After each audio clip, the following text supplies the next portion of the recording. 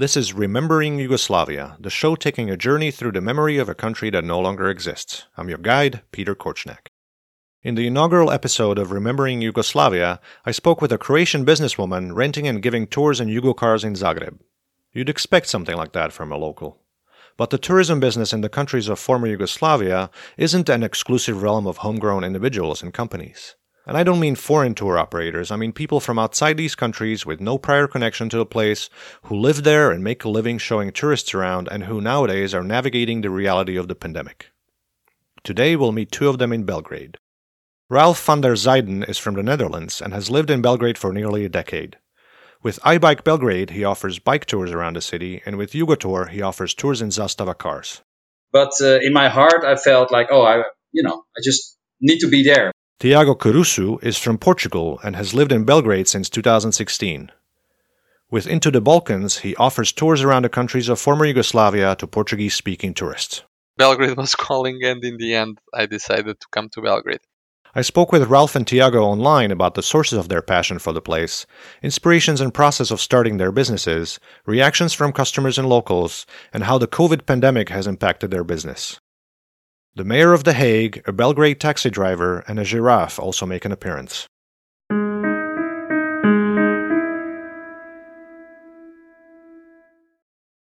Let's start with Ralph. He's been in Belgrade longer. The way he tells it, his interest in the region is a classic example of the contact hypothesis. As a child born in 1977, he believed that life behind the wall was all black and white and uniform, and it intrigued him very much. But once he traveled there in the 1990s, he realized everything was in color.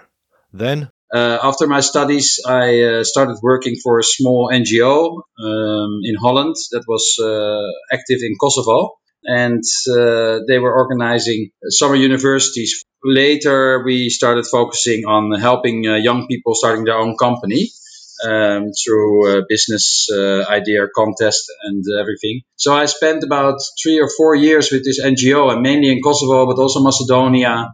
In 2007, Ralph got a job with the City of The Hague at the International Department.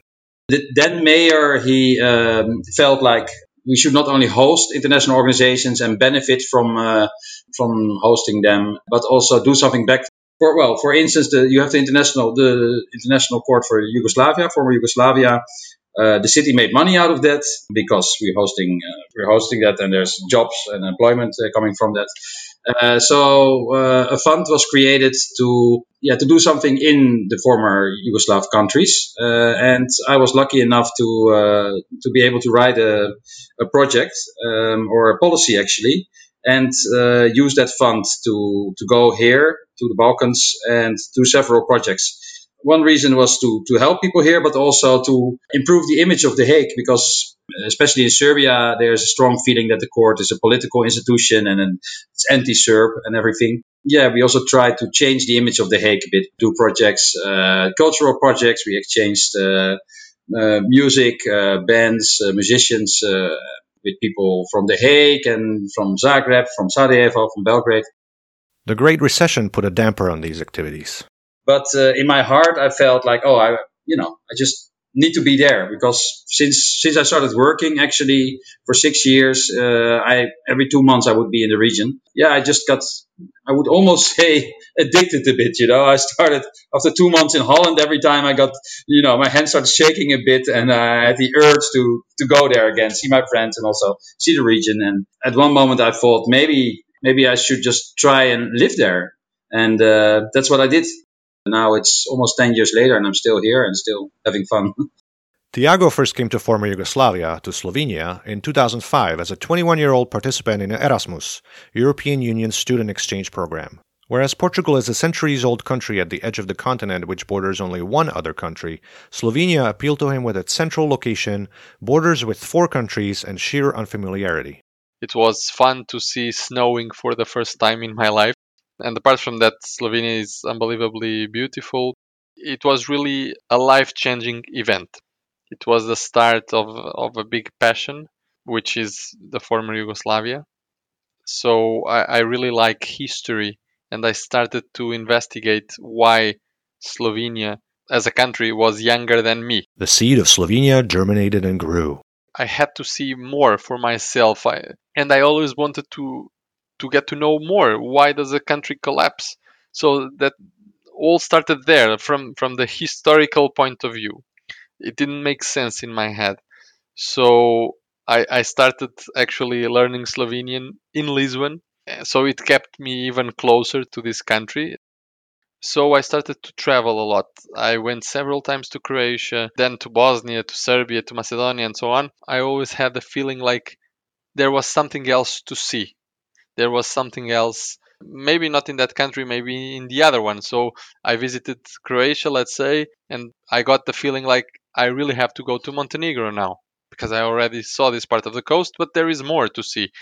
Or I visited Bosnia and I thought, I have to see Serbia. I have to hear the other side. So if the Bosnians say this about the war and the Croatians say that, what is the point of view of a Serb? Because it must be different, probably. All of this made me travel a lot throughout the region, and I always felt good here. I came to Belgrade 3 times before I decided to move. I found myself eating in a kafana in Skadarlija Street, that popular street with typical restaurants and typical Serbian music.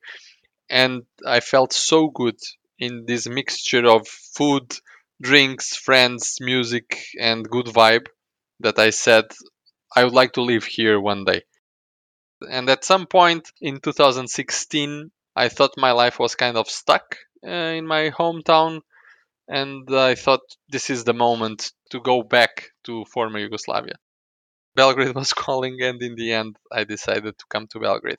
So this was 4 years ago. After you moved to Belgrade, how did you then start the business? So I want to start something simple and also something positive that would contribute positively to people here in the region and the region. And as a Dutch guy, I thought maybe I should take a bike and show people Belgrade on a bicycle. That didn't exist yet. And in other cities in Europe, almost each city, bigger city in Europe, you can do a bike tour. So I thought, hey, this is maybe, something I can offer. Also, my family background is in bikes. My father had a bike rental company in The Hague, and my mother started the first bike tours in The Hague. So that makes sense. But actually, I thought I didn't think about it. It was only later that I realized, like, oh, maybe I'm doing something that, is in my family blood. And I bought a second-hand bike. That's what I did. When I arrived here in March 2011, and I just started to bike through the city. I didn't get lost, actually. That was a great time just to, follow routes and discover everything, all places in Belgrade. And then develop, a route that I could offer to foreigners, to visitors here. And that just happened. I just would stand on the street every day at 2:00 in the center, and I made some flyers and a small website. I think total investments, including the bike, were like €1,000. The first day that I started working was 1st of May 2011, and it was raining like crazy. It does here in May, so that's one thing in my business plan I didn't include the rain. So that was not a very successful start. But soon enough, people came on the tours, and I would rent bikes from a bicycle rental place here at the Riverside whenever I had guests. So my costs were not very high. If a guest would come, we would walk to the bike rent. I would rent a bike for that person, and we would go on a tour. The goals of the company are actually to provide to a better environment here, to provide some green tourism, so to say, and also to promote cycling in general in the city. It's a car-dominated city. Less than 1% of traffic is bikers, and I had this idea: if I go do these bike tours and also organize other bike events, I can make the city a bit nicer for everybody. I also want to create employment by hiring guides, and also to inspire people to start something, because you see a lot of young people, especially then, but still moving away from the Balkan countries and finding their luck and life in Western Europe or the US. And I see so much opportunities here, and I wanted to, inspire people here as well, to show like, hey, if I can do it, then you can do it too. The question that immediately comes to my mind is how many people in Serbia have €1,000 on hand to start a business? That said, I'm curious how the mission to support a startup culture is going. You don't really need €1,000 if you have a good idea, and you can start even smaller. And with less, that was my story actually. I mean, I had maybe the benefit of having €1,000, but I didn't have the benefit of speaking the language, knowing the rules. So there's other benefits that local people might have, that they can use that I didn't have. Yeah, it's hard to measure how successful that was, but or is. But what I can tell is that a lot of people who worked for me as a guide, I think we had over 100 guides over the past 10 years coming and going. They're mostly students and they might find another job or they might go abroad. But some of them, they started their own business in tourism, and I would help them with them or send them guests or help them with, questions they have. So, and especially when Airbnb started to offer these experiences a few years ago, it became easier to offer your tours. So we have a lot of guides now who also offer their own tours. We have a guide that became a manager in my company and now started a food tour company, which is very successful. And then you have, the copycats as well. But yeah, it's kind of a flattering thing, and I really don't mind it. It's great to see that. So I guess, I hope I inspired some people. Although at the beginning, and still probably people are saying I'm crazy, and And I remember one of the first days I was working, I was standing on the street. A Serbian man came to me, and he just told me in my face it was not possible what I was doing. Well, he was seeing what I was doing. I was waiting there for guests, and guests came, and he was just explaining to me that it's not possible. Just impossible that I could give bike tours in Belgrade. Well, he saw I was doing it. So yeah, some people are not convinced. The story reminds me of an old joke about a Slovak man who goes to the newly opened zoo in Bratislava, and when he gets to the giraffe pavilion, he stares at the animal, shakes his head, and leaves. Next day, he's there again, looking at the giraffe, shakes his head, and leaves. He does that for a few more days until one day he finally loses and says, "This animal doesn't exist." Yeah. Yeah, I am the animal that doesn't exist here. Yeah, I am married by now to a Serbian girl, Jelena, and I think her mother still doesn't believe that I make money with what I do. So even after years, she still doesn't get it how it works. But yeah. And how did you go from bikes to vintage cars?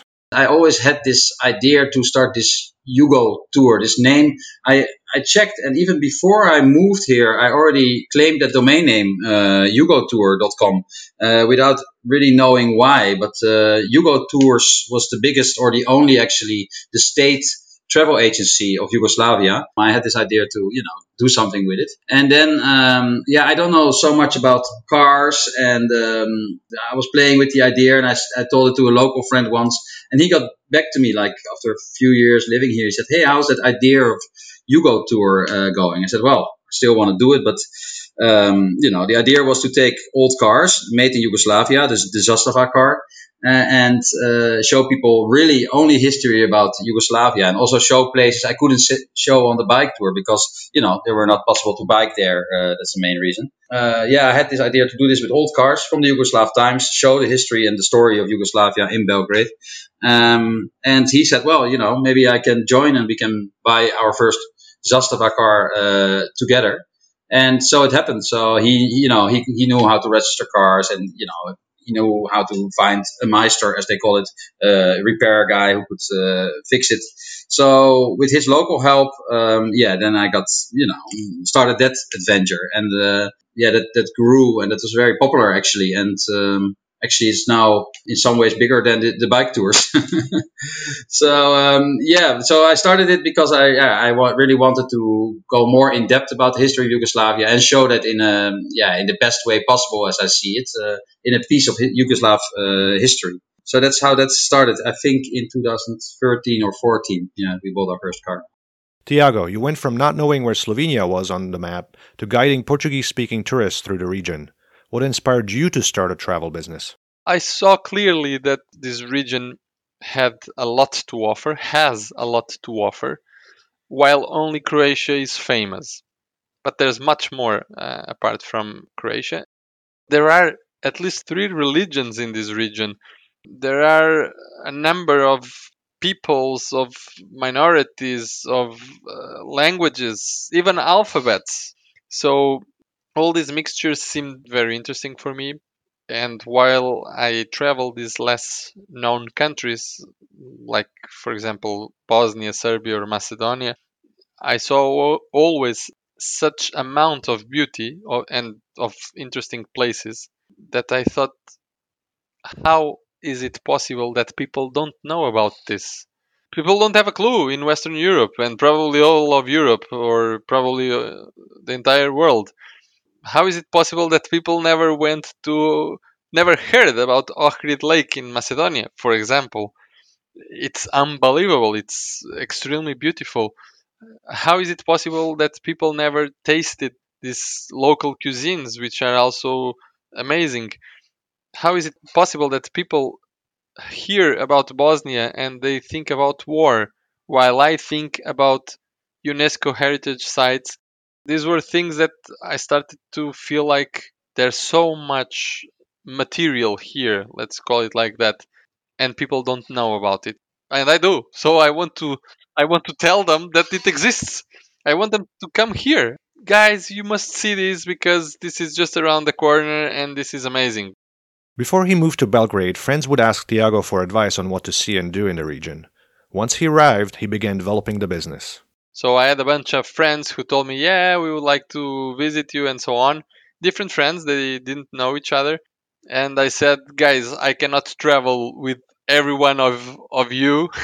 So let's try to put everyone together. So they got to meet each other, and 7 of them came, and I organized a tour from Belgrade to Dubrovnik. So I like to call it like the best of the former Yugoslavia. So for me, this was kind of a test, and it went really well. They all liked. We had a bunch of adventures, typical Balkan stuff. Yeah, the car broke down several times. It was it was a nightmare, but it was really cool, to be honest. And now when we meet and we speak about that, of course, now it's like a joke. I usually say it was kind of a Kusturica movie.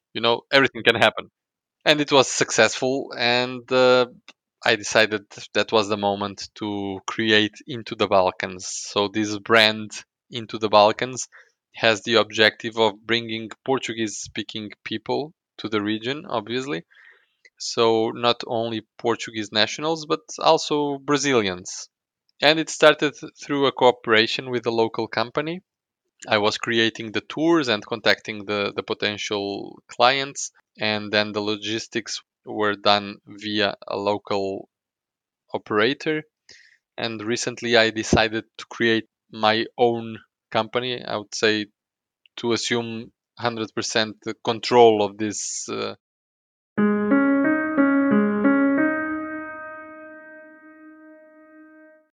Ralph estimates that 60% of his customers are from Northwest Europe and Scandinavia, 25% from the rest of Europe, and 15% from outside Europe, with occasional Chinese and American guests. 88% of Tiago's customers are from Portugal, the rest from Brazil. What has been the response from your target audiences, from your customers? Have you encountered any challenges of running a tour business in this region? Yeah, well, in general, very positive. You, of course, have guests that really come specifically to the tour and really want to learn. They have a background already, sometimes in history, or they know about it. And but still, even for those people, we can tell stories that they wouldn't find in books or things that are new to them. And we work a lot with local guides. I do some tours, but I prefer actually to have local people doing the tour and also share their personal stories about Yugoslavia. Some people are almost too young to remember, but still, then they have their parents or grandparents, and it's great for people who are interested in the history to have a personal conversation with somebody who lived in Yugoslavia or has a personal memory for it. About it.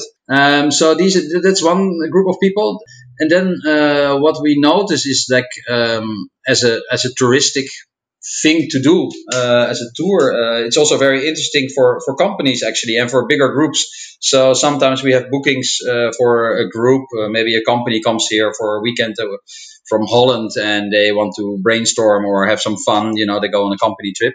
So that's a totally different group of. That's the other extreme, so to say, of guests. They know nothing about Belgrade or Yugoslavia, and even those people we get interested very quickly. You see that you go to a place and you start a story, and Maybe they are there for a really fun experience in Belgrade, for the nightlife and everything that Belgrade is famous for.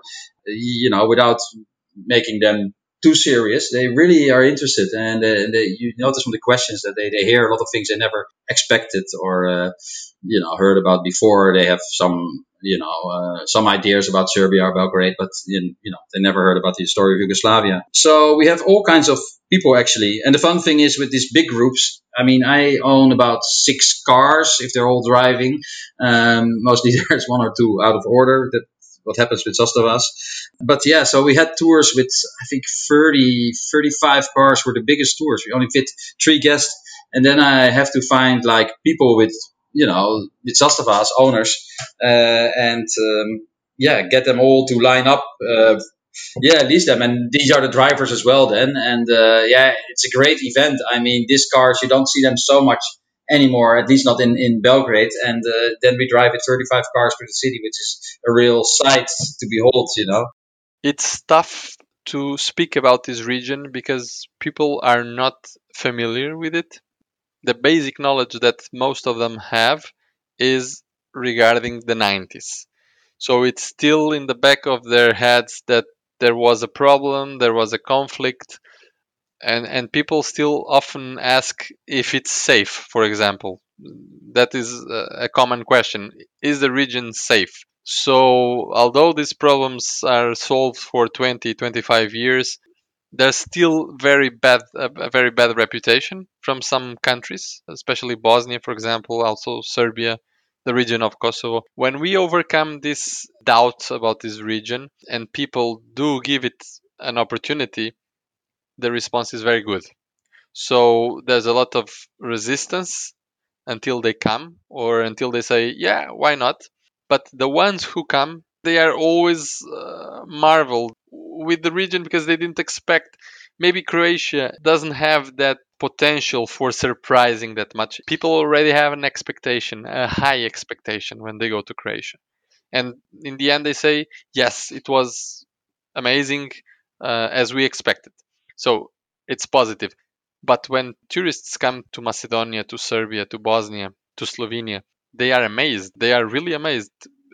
I had a few complaints, yes, that we didn't like the restaurant or I don't know, we didn't like the bus. This kind of things can happen when you work in this industry. But the core is very positive, very positive. People are very surprised with the food, with the views, with the historical and cultural heritage of this region because they didn't expect anything, or they had a bad expectation. Actually, it's easy to make them love this region also. And then there's something else.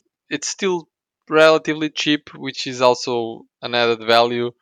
There's many countries and small countries, so it's always easy to combine 2 or 3 countries in a 7-day or 10-day trip, which people also like because they can say that they visited more than just I went to Yugoslavia. Okay, you went to a country.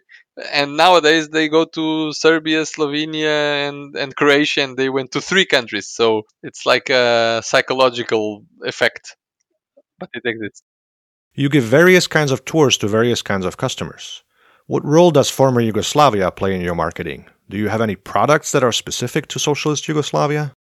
Yeah, the Rise and Fall of a Nation tour was the first tour we made. And, I have this very, romantic image, it's so exciting to be, in the capital of a country that doesn't exist anymore. I think that is one of the unique selling points of Belgrade. That's where Yugoslavia kind of started, it was the political center of Yugoslavia, and also where it ended. But, you can't tell the whole story from the rise to the fall of Yugoslavia here. We start here in a small concentration camp, actually. It's here in the middle of the center. It's called Staro Sajmište. Yeah, that is a place that was built in the 1930s as a trade center, so to say. There were different buildings, different pavilions, and countries were actually offering their products there. So you had the Italian pavilion and you had the Hungarian pavilion, and trade was being done there. It's a nice little area, modernist design of the buildings. And when the Nazis occupied Belgrade, they turned it into a concentration camp. They actually rounded up all the Jews in the city and brought them there. Yeah, it's very sad. This is a bit of a dark story. It's also very dark to start always the tour there. But yeah, the people were killed actually there and are from there. And it's a really dark place, like any concentration camp, of course. But now, yeah, people live there, and it's strange. There's even a restaurant and there's shops, and it's still the same buildings used in in the 40s, and that's for me a very good point to start, because it all Yugoslavia started before the Second World War, but socialist Yugoslavia started in 1945 by the end of the war. So it's good to start at that place. And then we go on a route, and which at each stop we highlight another aspect of Yugoslavia.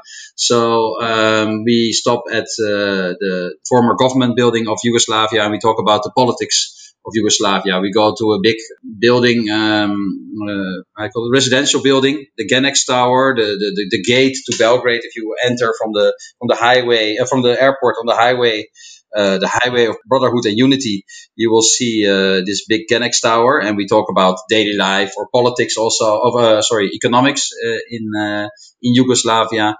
So we go to different places. Hotel Yugoslavia we go to, and we tell about Tito and how famous he was in the world actually, and about his diplomacy, and also about his hobbies and his quirks actually. Yeah, we take different places, and each place, each location, each building we use to tell a different aspect of Yugoslavia. And this tour ends at the Museum of Yugoslavia, where is also the mausoleum of Tito, the former leader of Yugoslavia, who is buried there. And yeah, that's the end of Yugoslavia. Maybe in some way, maybe the death of Tito is also the death of Yugoslavia. I think in some way you could say that. Belgrade really allows us to tell the whole story from the start to the finish. It depends on the tours. For example, if it's Slovenia and Croatia, it's more difficult to tell that part of history, or even of the story of the 90s on, because those countries have moved on, I would say. It's not a coincidence. They were the first ones to break away, and obviously most of the people on those countries want to move forward, and they have focused more on the European Union, for example. They still try to put the past behind their backs, I would say, and they are doing better also economically, so they focus on the future. The other countries, people always, the locals still long for Yugoslavia, still have mixed feelings about Yugoslavia.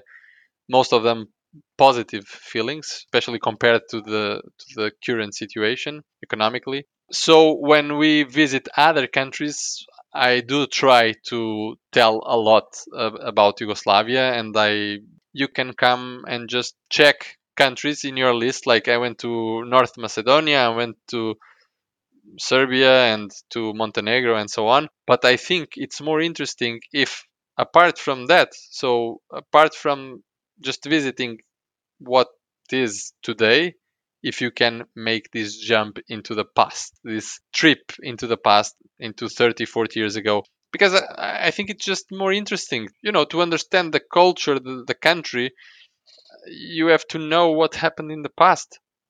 If you start going backwards, there's a lot to tell. And I think in the end of each tour, when we do this historical point of view, I think it's culturally much more interesting and much more enriching for the tourist. And most of our tourists are seniors, so they do remember all of these names. They remember very well the conflicts in the 90s, although they don't know very well what happened. I mean, 20, 30 years have passed, but they surely know that something happened. And as I said, they remember Tito, they remember Yugoslavia as a powerful country. When we get on that spot, sometimes it's difficult to lead people into that interesting spot, like if you just start saying a bunch of historical facts, it's not interesting. But if you succeed in making this storytelling, then it's very interesting, And for example, when we are in Belgrade and we visit Novi Beograd, the new Belgrade neighborhood where a lot of buildings were built at that time for the local government, and then we visit the mausoleum where Tito was buried. That is really telling a story, and that is much more interesting than coming to Belgrade and just looking at facades. The tourist who comes to see facades expecting to see monuments in Belgrade will be probably disappointed. Once you see across those facades and you realize what's inside and you see the soul of the city, then it's fascinating. And that happens a little bit with Tito, the mausoleum, and all the story around him, and all the social construction, the socialist views from that time. Even building the neighborhood of New Belgrade with those socialist ideas. The blocks of buildings are not that pretty, but the idea that is behind is. So when we manage to tell this side of the story, people immediately stop looking at ugly buildings to seeing something humanistic, ideals of that time, which is interesting, especially for the senior tourists, no doubt. You're both foreigners from Western Europe at that. What has been the response from the locals to this fact? What do people say about foreigners taking people around their cities, their countries, telling their story for them? Actually, the first response was extremely positive from people, from the media, but also really people on the street. I didn't expect this response that I got with Yugo Tour. It was very emotional, actually, in a very positive sense. Older people would stop me and they would see me with my car or, as driving the Zastava. And I remember one cab driver he pulled up next to the traffic light and he rolled down his window and he started to, when it turned green, we all both started to drive, and he just kept on talking about Yugoslavia and about his children, and I don't know, he just had so much memories of Yugoslavia. When we were driving, he was just shouting through the window all the great things. And these cars, of course, everybody here, of 30 years and older, at least, have a memory of a Zastava or a Yugo car. Yugo is kind of a model of the Zastava. At gas stations or anywhere, people will, come to you, ask about the car, and then tell their own story about the Yugo or the Zastava they went to the coast with the whole family, or how they crashed one, or how they made love for the first time in a Yugo. There's just so many stories and so many memories. Everybody has a memory of this car, and as I said, you don't see them so often anymore. So this was all very positive, a lot of positive reactions and a lot of emotional reactions. Not just like, oh, great that you're doing this, but emotion. Yeah, people. It's a trip down memory lane for a lot of local people. I don't remember any negative reactions, actually. Also not online. At the beginning, when I started bike tours, there was, sometimes a bit of negative reactions. What is this Dutch guy coming to do here? And he must be a spy. This is the standard thing if you come as a foreigner, to Serbia. You can't be here because you like it. You must be a spy. The mentality changed here in general a little bit over the past 10 years. Being a foreigner and telling the story of Yugoslavia, I didn't really get negative reactions from it, but I don't know. Nobody was doing that before I did it here. There were no tours, as I told you, there was only the Museum of Yugoslavia, which was also in a pretty bad state then. It became better now, under better young management, I think. They tell the story better. Yeah, nobody was doing it, and I was just surprised by it. I was interested in it, and I wanted to offer, to open it up, the story to other interested people. And I think the benefit of being a foreigner is that I don't really have that emotional connection with Yugoslavia, and especially not the end of Yugoslavia, of course. If you talk to a lot of, especially older people, they view Yugoslavia as a success story economically, and it was a world power, and you always hear the story about the Yugoslav passport. It could bring you everywhere. You could go to each country without needing a visa. So there's these positive memories for a lot of people. There's also negative memories, of course. But in general, there's this romantic idea about how great it was in Yugoslavia. It's a very good question, actually, because I'm not the only foreigner working on tourism here, but there are not that many. I think people are interested, a bit shocked even, And the question is usually, but why? But why? But it's interesting because I think they feel proud actually of their country or their former country of all the region. In most of these countries, people still have that feeling for the former Yugoslavia. I think they are proud. Like, here's a foreigner who comes and who sees our beauties, our our the beautiness of our land, whether it is Serbia, Bosnia, whatever, as a whole, and they are surprised, but they feel happy that actually someone kind of fell in love with their land so much that this guy from Portugal wants to learn the language and show the country to foreigners. Usually there's also this feeling like, um, people tell me, you know it better than us. But this happens frequently. I think when you're a foreigner who lives in another country, you often know that country better than locals, because you just are more interested in finding every detail, in visiting every city or town, yeah, not missing the details to get the big picture. So for them it's usually interesting, yeah, that I'm doing this.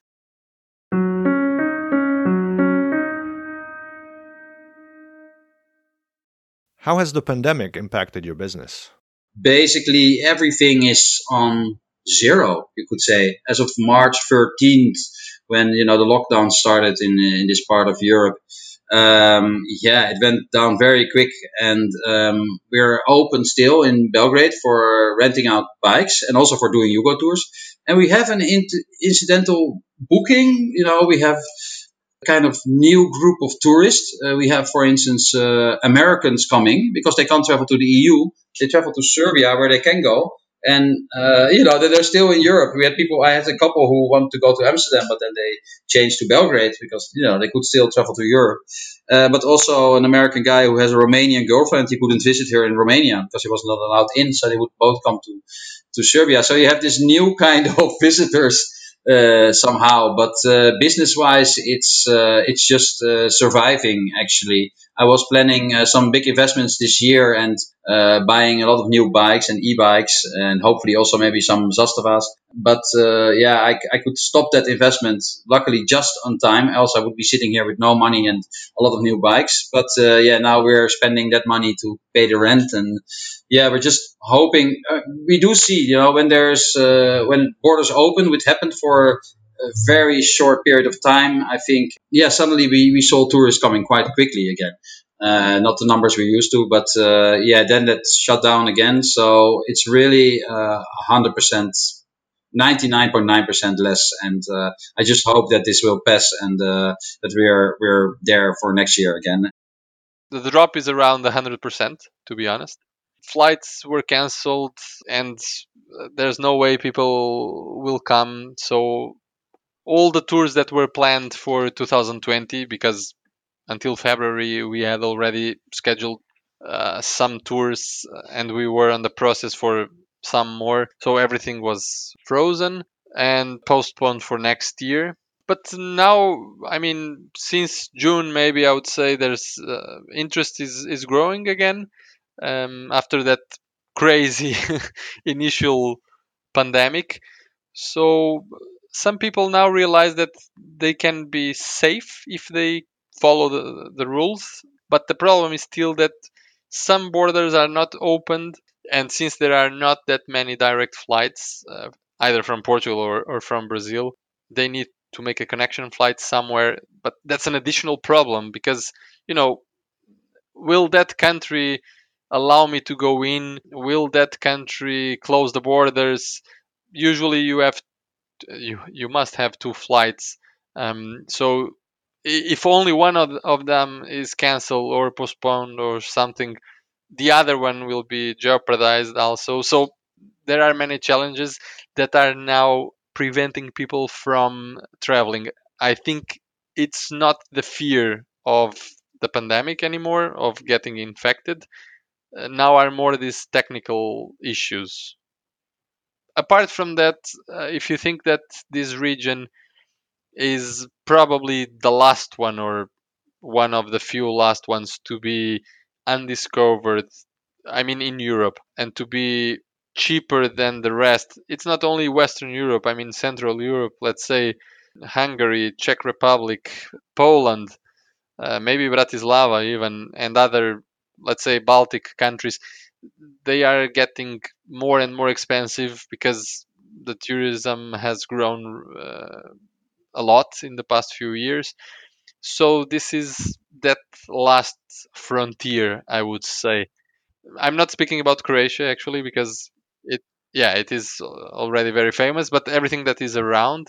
And there's this growing feeling of wanting something special. They want something new. They want something authentic, I would say. So this region will play an important role in the coming years. Let's forget about the pandemic. Once the pandemic is over and we go back to normal, this region has to catch up with the rest of Europe.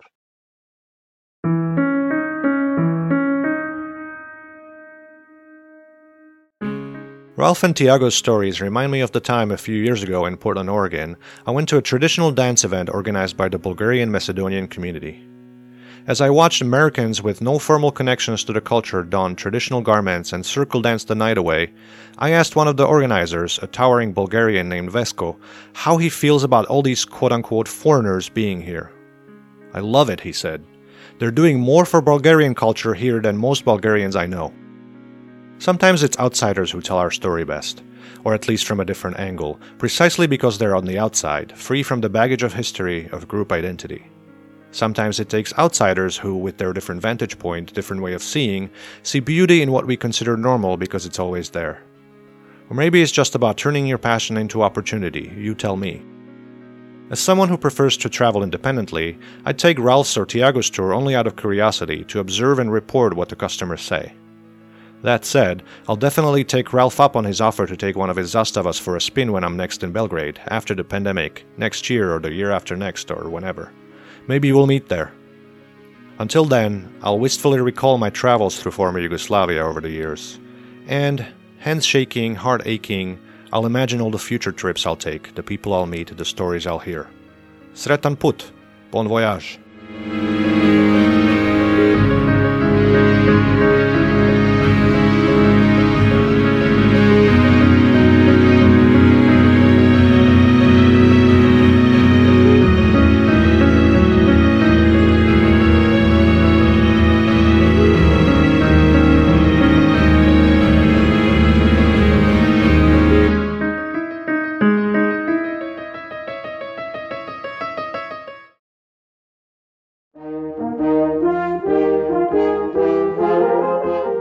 That's all for this episode of Remembering Yugoslavia. Thank you for motoring along. Find the resources for this episode as well as subscription links in the show notes at rememberingyugoslavia.com/podcast. And if you would like to continue touring Yugoslavia's memory, support the podcast on Patreon or tell your friends. I truly appreciate it.